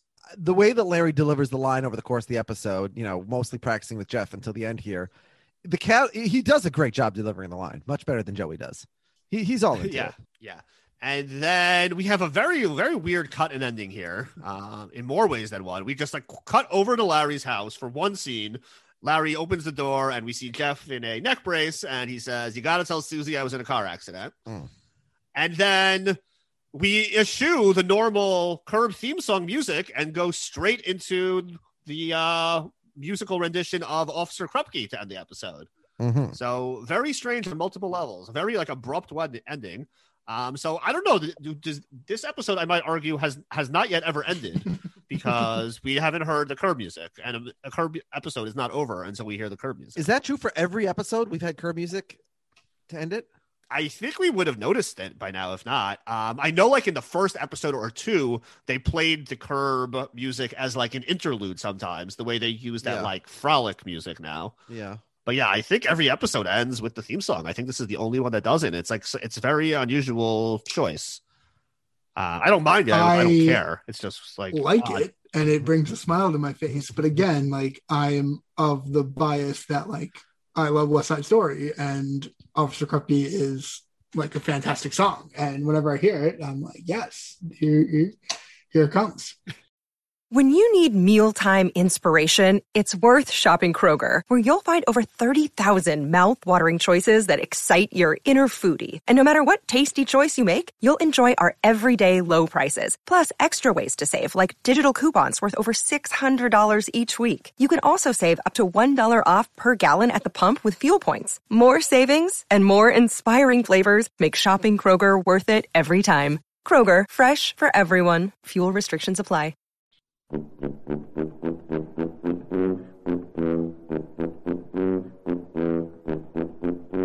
right, so Mike, why don't you start us off? Yeah. What is your rating for the episode? Okay. My rating for this episode. I give this episode a pretty good. 4 5 pretties. Yeah. No, I again, like it scratches a lot of the issues that I have in like just like weird plots centered around musical theater, and like I think that everything kind of comes together in a very funny way. And yeah, there are things I nitpicked with like the plan of the end doesn't make a whole bunch of sense, but I think it's a lot of fun. I'm glad to get Jerry back in the mix, and we're rounding the corner, and just it's very Seinfeld heavy the last 2 episodes, so I really like this one, so I gave it 4 out of 5. Yeah, I'll go next. I think this is a rare episode where I think Av is going to be lower than me. As I mentioned earlier, unlike Mike, I don't necessarily love the song, and so as I said, when I started to hear the title, I wasn't that excited for this episode, but I mean, I really enjoyed this episode. And not only is Jared Jerome will allege because of the threesome talk, it's a funny episode. So I'm gonna say it's pretty good. 3.5 for me. It's my number 20 ranked episode out of 68 so far. Yeah, so I came into this episode with a 3.0 written down. Over the course of the episode, I became a little bit higher on the episode. I think, revisiting some of the really great scenes a couple more times. And just I would say that it's a funnier episode than it is a good episode. It has some really high moments. But the episode does tie together very nicely in the very end, which we always like that. We also like Larry winning at the end, rare occurrence. On multiple fronts, it's like he like pulls it off, but then like he ties things up with Cheryl, gets her the part, and like he kind of like gets the final like the last laugh at Jeff that like we did this whole shtick and now like you're gonna be screwed anyway. So although I will object, I'm not sure if he's tied it all up with Cheryl. I think he sort of ruined that big moment. He has that lunch with Cheryl where he tells her she has the part, and his desire to get her back is working nicely, but then he ruins it by accusing her of having a threesome, and they sort of leave on not the best terms, I think. Yeah, but yeah, I think in the big picture, she's got the part. Yeah, so he's still, that's true. Yeah. I mean, there was always going to be bumps along the road. He is Larry David still. Like he's Larry David. So I'm going to go up to a pretty good 3.5 pretty is right there with you, a notch below Mike. So I think we're in a pretty similar place. Now I notice Av, and I've noticed this before, but I've never really discussed it on the air. When you do a half rating, your last pretty is actually 1.5 pretties long, right? Oh, so I elongate okay. Yeah. When I do a half pretty, I just do a short, almost like 3.5 stars. The next one is like half of a star. I do like a tiny fourth pretty. Yeah. All right. Yeah, there are different ways to do the same thing. Yes, exactly. Yes. So you have 2 regular size pretties and 1 50% longer pretty. I have 3 regular size pretties and a fourth 50% of the regular size pretty. So yes, but we get to the same place.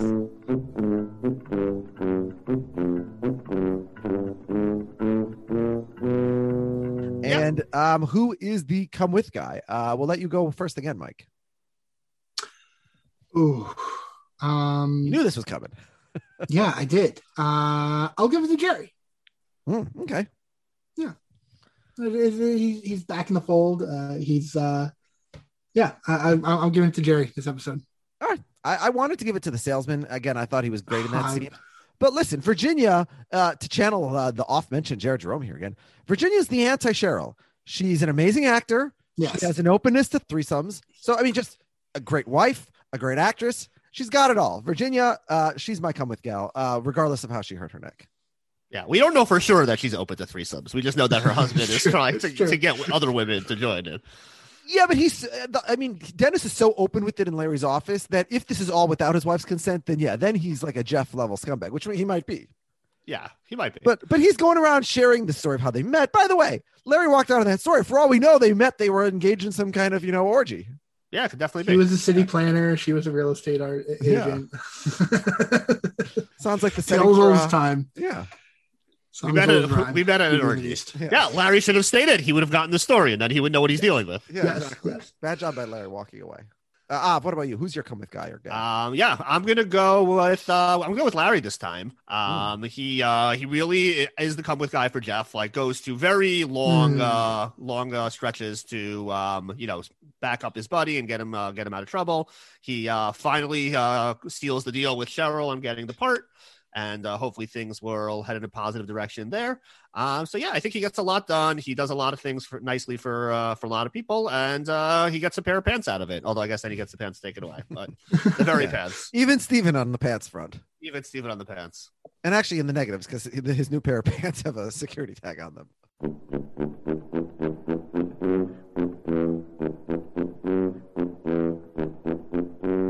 All right, Av, you go first this time. Who's the fucking asshole? The fucking asshole is whoever this woman is that just leaves her panties in somebody else's glove compartment and doesn't tell him. Why was she left without her underwear? She never thinks to say, this married guy I'm sleeping with, I should let him know that my underwear is missing. Or did she just she snuck it into the glove department? No. I'm going to defend trap him. I'm going to defend. I think he was a trapper here. Larry asks, how can you do that? And Jeff says, I forgot they were in there. She didn't hide them there without Jeff's knowledge. Jeff knew they were there. Jeff's just an idiot. Maybe they were a gift. Yeah. I mean, that's usually the case. Like, if a woman gives you her underwear, she's not an asshole. And if you're cheating on your wife, Jeff is the asshole. He committed adultery very sloppily, I will note, on at least 2 occasions in this episode. The woman's not great either. She's a participant in the adultery, but I don't agree with Av that she's trying to get Jeff in trouble or something. Well, we'll never know. We don't know the identity of the woman. Like, we don't know if she has a family, if what her situation is. We know that why would she want? Av, why would she want to hide her underwear in Jeff's car? It's like a blackmail thing. Yeah, I think she's trying to blackmail. She met someone with lots of money, and she found her way out of her lifestyle, where she's no longer going to have to sleep around with big Hollywood bigwigs, and she could keep her panties in her own glove compartment going forward. All right, it's a theory. Mike, what about you? No, it's Jeff. It's absolutely Jeff, and I'm shocked this isn't a suite. Like it's Jeff. Yeah. He literally bookends the episode with adulterous acts. All right. So I was going a little bit out of the box. Yeah, no, that's fair. Sure. So yeah, we have we discussed this at the top already, but possibly the biggest celebrity yet with Ben Affleck, who so are we to presume that Ben Affleck basically reached out to Larry David and said, "Hey, I want to come on an episode of Curb," and Larry's like, "Oh, great, I'll write you in." And Ben's like, No. I don't want to say anything. I just want to be on the episode for I just want to casually be shopping in a store, walk out, and be seen on screen for less than 1 second. Maybe he just happened to be at Banana Republic that day, and then they realized it in post. That's why he's uncredited. Sure. Yeah. But these are all extras, obviously, right? Like, they don't actually film at a real Banana Republic with random customers. Generally not. Maybe he signed up to be an extra and nobody knows. There's one extra work for that day. Yeah. Uncredited, though, so I don't know if does he get paid? That's a good question. Well, listen, if we ever get an interview with Ben Affleck, our first question will be, what the hell were you doing on? Actually, you know what? That will be. I'm being sincere here. This will be the first question if I ever meet Ben Affleck. Okay. I'm okay with that. What's your first question? Yes. Oh, tell me why you made the decision in the 42nd episode of, what the hell's that movie called that he directed where they went to Iran? I ruined my bad Argo. joke. Yeah, thank you. Argo. I couldn't even remember the name of Argo. So the town. Yeah. But I was already committed mentally to Argo in my head, so I couldn't switch to another Ben Affleck movie that I knew the name of. It's like, I'm going down in flames with Argo. All right. Is it Postman time, Av? It is Postman time. Now, as we normally do, we have to offer the guest an opportunity to leave if he doesn't desire to stay for the postman. No, I stick it out, baby. And let me ask you another question. Did Mike send an email before he knew he was going to be the guest on this episode? He did not. Oh, because it would have been very funny to I think I called Mike out for not sending enough emails a few weeks ago, so he shows up. He did us one better. Okay. He brought us an email in person. Before we go to the postman, actually, we do clearly I'm still miffed at it as I've been on this podcast. We have a new review on iTunes. And it comes from Mecha Rodzilla 69. Great name. And be careful. I understand you can hurt your neck that way. Yes, and they write, sometimes hearing people recount Curb can be just as funny as watching it. Alex and Av do a great job of really getting into the weeds. 5 pretties out of good. Yes, we do get into the weeds. That's very true. So we now have 16 reviews. So go ahead and be the next one. We have 34 ratings, average out to 4.6 out of 5. So that's I guess now I say pretty good. Is that a good way to say it? Is that better? Elongated more. So 4.6 out of 5. So let's get more 5.0 ratings in there. We could get up to like 4.9 maybe. Then it looks like just like there was like one asshole that screwed us. Now it looks like a few people didn't like us. Yeah. Yes. Okay. So yeah, postman time. Postman, come here. Tell the neighborhood. And first up is a new emailer named Joshua Schmitz, and he says, "Hello, gentlemen, longtime listener, first-time emailer. I really enjoyed this episode. The fact that it followed a plot from beginning to a hilarious payoff at the end is something that had been lost in some of the earlier episodes of the season. There are so many great one-liners in this episode that I quote all the time, much to the dismay of my wife. The kid at the lemonade stand yelling, 'bald asshole.' The store clerk saying, 'I don't know what you believe. You might believe the things you say.'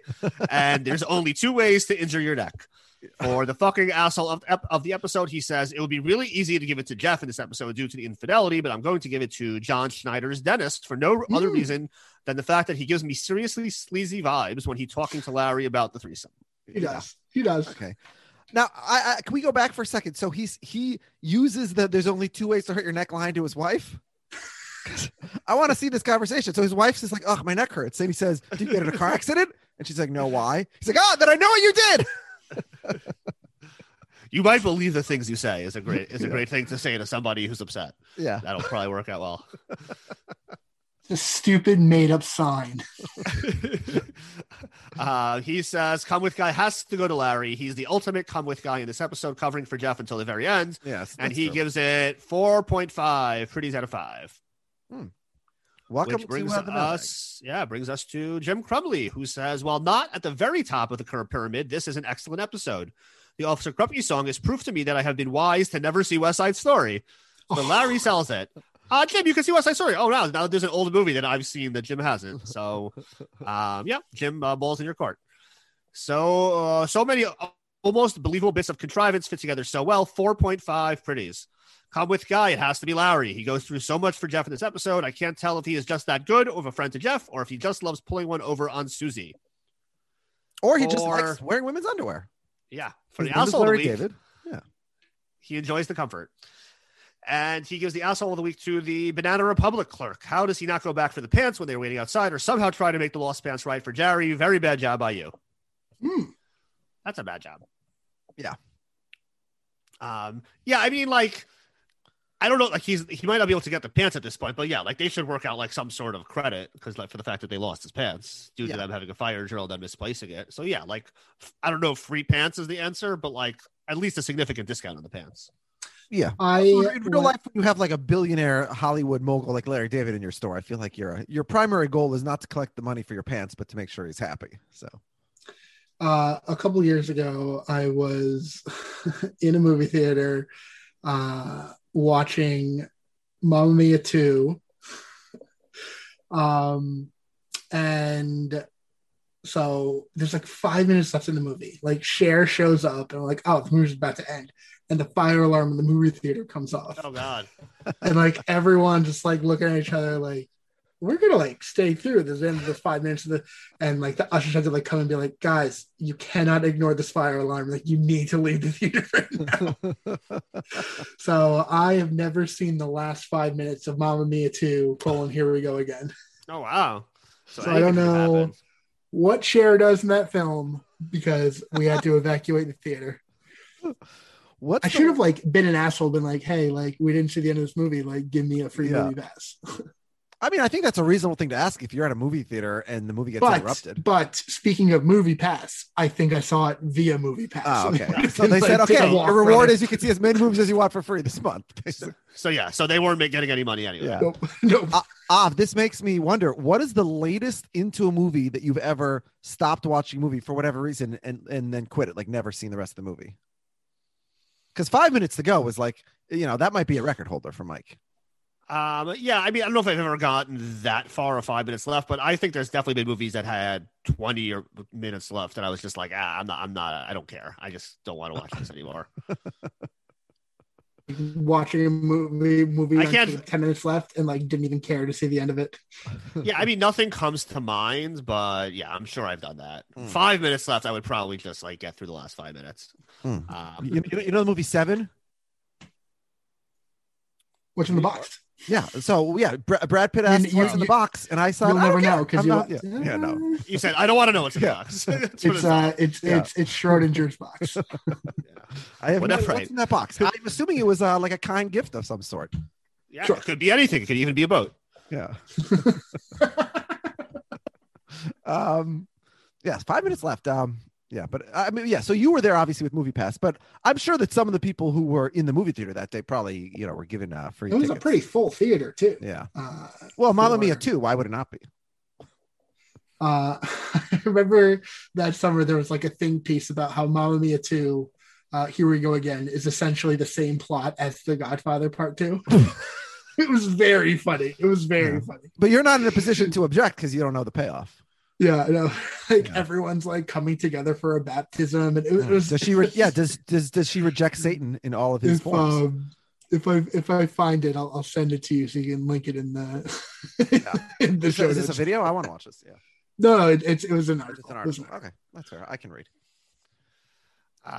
Okay. Next email is from William Blake, who says, "Hey, Alex and Av, my name is Will, and I am good for buds. I like that last scene with Jeff and the neck brace. It tied two of the storylines together nicely. Come with guy is Larry. Even though he was an ass, he saved Jeff's marriage for now and got Cheryl the gig when Jerry wanted to go another direction. For the fucking asshole, he says Jeff. He really put Larry in a bind and was dumb enough to leave panties in his glove box. He wins the fucking asshole and fucking dumbass of the episode award."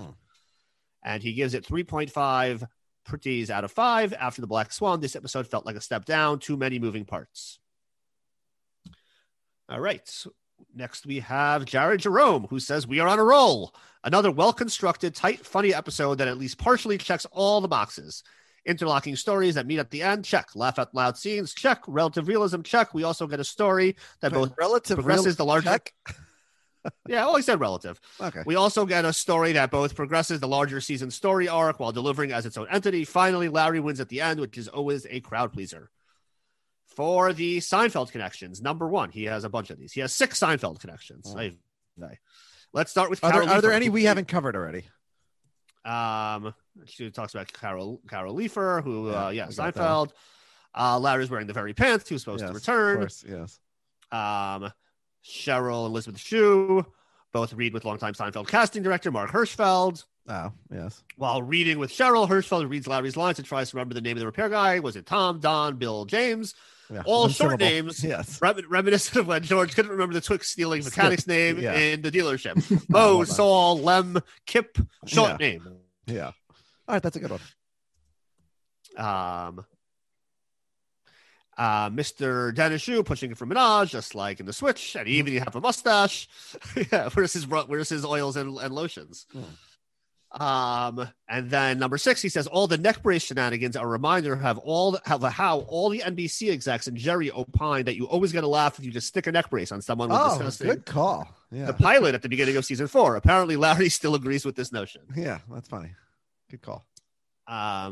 Yeah, and he says, "Come with guy, not a lot of great candidates for come with this week. Carol is nasty. The lemonade thieves are criminals.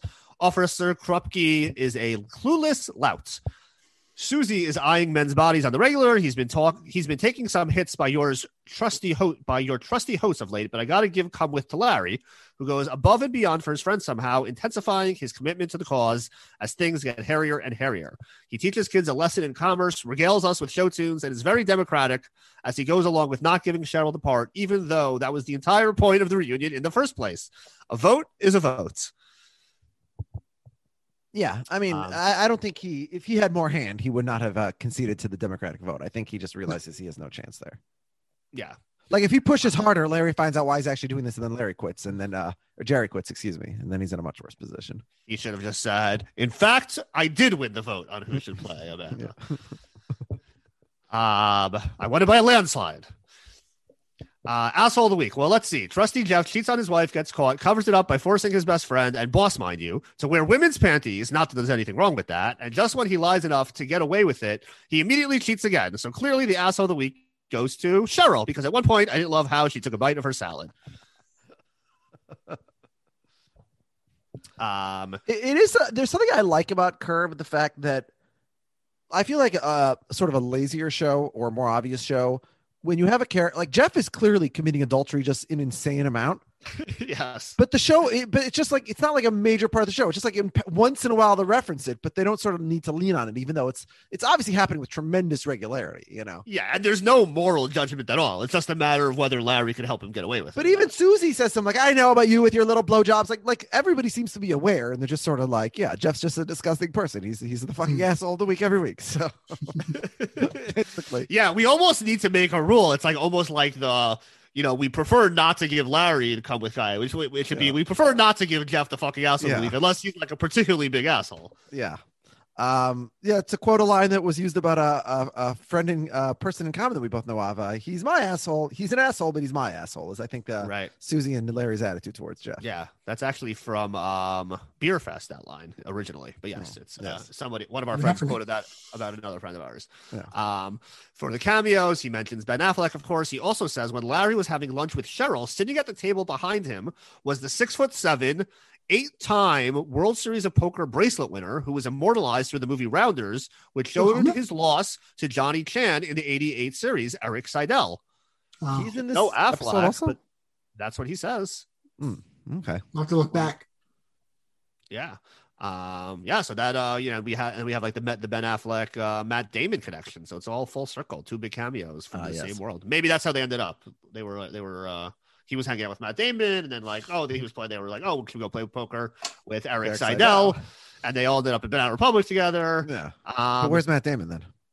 Yeah, he left earlier. He's the missing piece. Yeah. Yeah. He insisted on playing himself, but Ben Affleck wanted to be a character. So yeah. he was too busy on the set of The Informant. Is that what they were up to at the time? I think so. 09. 09. Fair. Sounds right. For his ranking, he says, as I said at the outset, this one hits all the marks and really scratched me where I itch.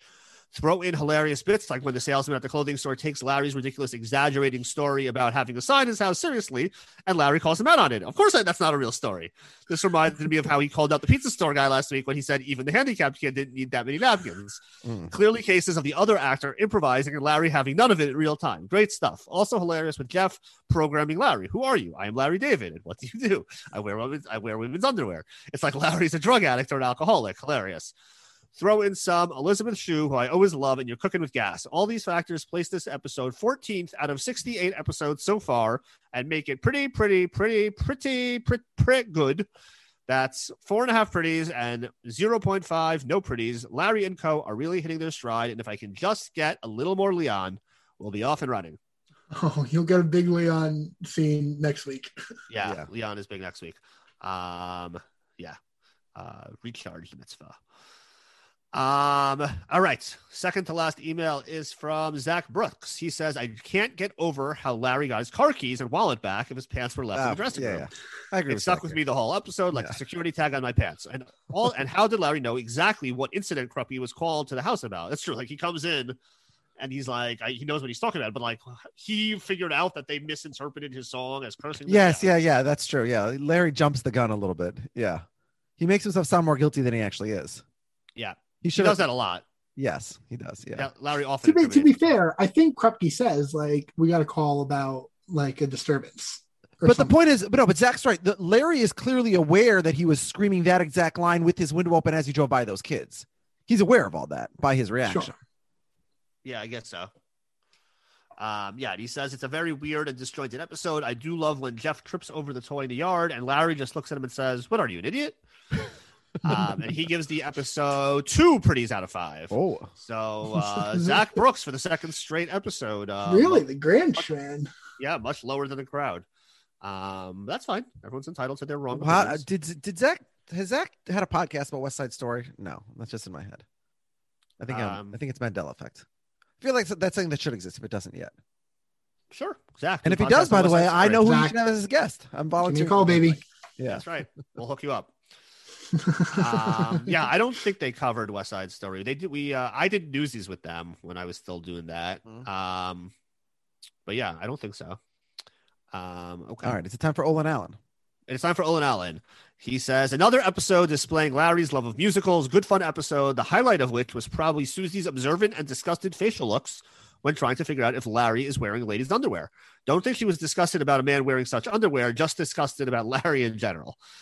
As regards to auditions, I felt Cheryl's performance was much more grounded and Virginia was too sitcom-y. Wow. Olin on Team Av here. Which, as I am learning from this and from 32 Fans episodes, is the worst thing for a sitcom to have. Anything that can be described as sitcom-y. And for his rating, he says 3.5 out of 5, 38th place, ahead of the vehicular fellatio, behind the weatherman. Come with Guy, he says. Vehicular fellatio, not vehicular accident. Yeah, exactly. Right. There's only 2 ways.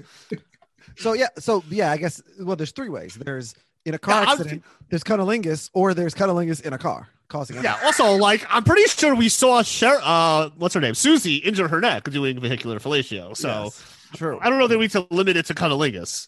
I will say, when it comes to vehicular sexual acts, cunnilingus seems much, much, much less common than fellatio. Seems like an unfair double standard we have here. Oh, I think there's a lot of unfair double standards in society. I don't know if that's the number one in society, but it's on the list. Put it on the list. I mean, they're all in the same general area. Yeah. So for Come With Guy, he says has to be Larry, covering for Jeff so full-heartedly, not caring about the perceived norms, and willing to display how much of a new man he is in front of the Greens neighborhood. And for the fucking asshole of the week, he says Jerry. I know most people here probably think of Cheryl. That girl doesn't need a job. She needs a year in the pen. But unless he is psychologically disturbed, Jerry should know what Larry's game is with the reunion and play along with him, whether he has a social disease or not. And if Alex or anyone is mad about this, well, crup you. Well done, Owen. Why would I be the one who's mad about it?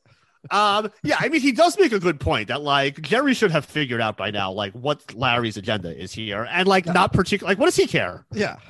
If you want to do the show, do the show. Yeah. Yeah, like, it's that important to you, like, who plays George's ex-wife? Like, come on. Be a come-with guy. Look at the lengths Larry goes for his friend Jeff. You should go to those lengths for your friend Larry. Yeah. Good call, Lyle. Jerry's the asshole. I mean, Jerry, from the little I know about him in real life and, interviews and also like in Comedians in Cars, he doesn't seem like he's the best of friends. Yeah, the general impression of him is that he's like not such a nice guy. Yeah. Just ask Kesha. Yeah, exactly. That's right. Yeah. He's no George Clooney just handing $1 million to his friends willy-nilly. Yeah. All right. I should become friends with George Clooney. Yes, you should. For he already has one Upper West Side Jew on his crew, so. So we have an average 3.75 from the audience. And that averages out to, with Alex's 3.5 and my 3.5 and Mike's 4.0 to an overall grade of 3.69, which makes it the 23rd ranked episode overall. Okay. Which is very nice. Yeah. I mean, everyone was 3.5 or higher except for Zach. Yeah. 23 is not bad, but next week we are going to be higher than that. I think it's safe to say. The Table Read, one of the highest ranked episodes of the series.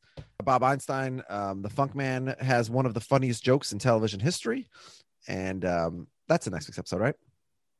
Yeah. That's next week's episode. Yeah. Mike, we will meet Danny Duberstein. Larry will be frustrated by a 9-year-old's text messages. I'm very, very excited. Next week is, the Danny Duberstein scene alone is, I don't know exactly where I'd rank it, but one of the best scenes in this show. The Seinfeld live reaction to the Funk Man's joke. There's so much. Next week's episode is going to be it's going to be amazing. Yeah. And I believe we have a guest next week. Do we not? We have a guest next week. Yes. And it's not me. It's not you. It is a guest who has appeared in both Seinfeld and Curb. So maybe it's Jerry. Maybe it's Estelle Harris. I don't know. That's right. Maybe it's Banya. It is, yes, but it is somebody who was in both Seinfeld and Curb. So that will be very exciting. And we look forward to hosting him or her and discussing what we believe, as episodes go, is Dear kindly Sergeant Krupke, you gotta understand, it's just a bringing up gay that gets us out of hand. Our mothers all are junkies, our fathers all are drunks. Golly Moses, naturally we're punks. Gee, Officer Krupke, we're very upset. We never had the love that every child ought to get. We ain't no delinquents, we're misunderstood. Deep down inside us, there is good. There is good, there is good, there is good, there is untapped good. Like inside the worst of us is down, down, down, down, down, down, down, down, down, down, down, down. There you go. Well done. All right, from now on, every guest has to sing. We will choose a song for the episode he must sing. Mike, what else you got going on these days? Well, I was just on This Week in Survivor History with Jordan Kalish. So that's very exciting. You can see how I do in that. If you are a patron of 30 Fans, you have heard me go head-to-head with both Alex and Akiva recently in trivia. And the trilogy will be completed at some point when I test the two hosts' knowledge and see who comes out on top on that one. All right. You'll sing lion or lion, and you will show us a picture and we have to identify. Is this a Detroit lion or an actual lion? Or am I lying right now? It is neither, yeah. I've really enjoyed the hell out of those two episodes of trivia. I can't wait for the third one.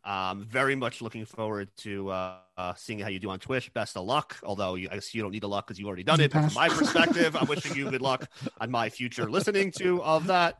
I hope you do well. Thank you. All right. Thanks very much. This is great. Thanks so much for coming, Mike. This was a ton of fun. Of course, fun. Guys. Anytime. All right. This was so much fun. Anytime.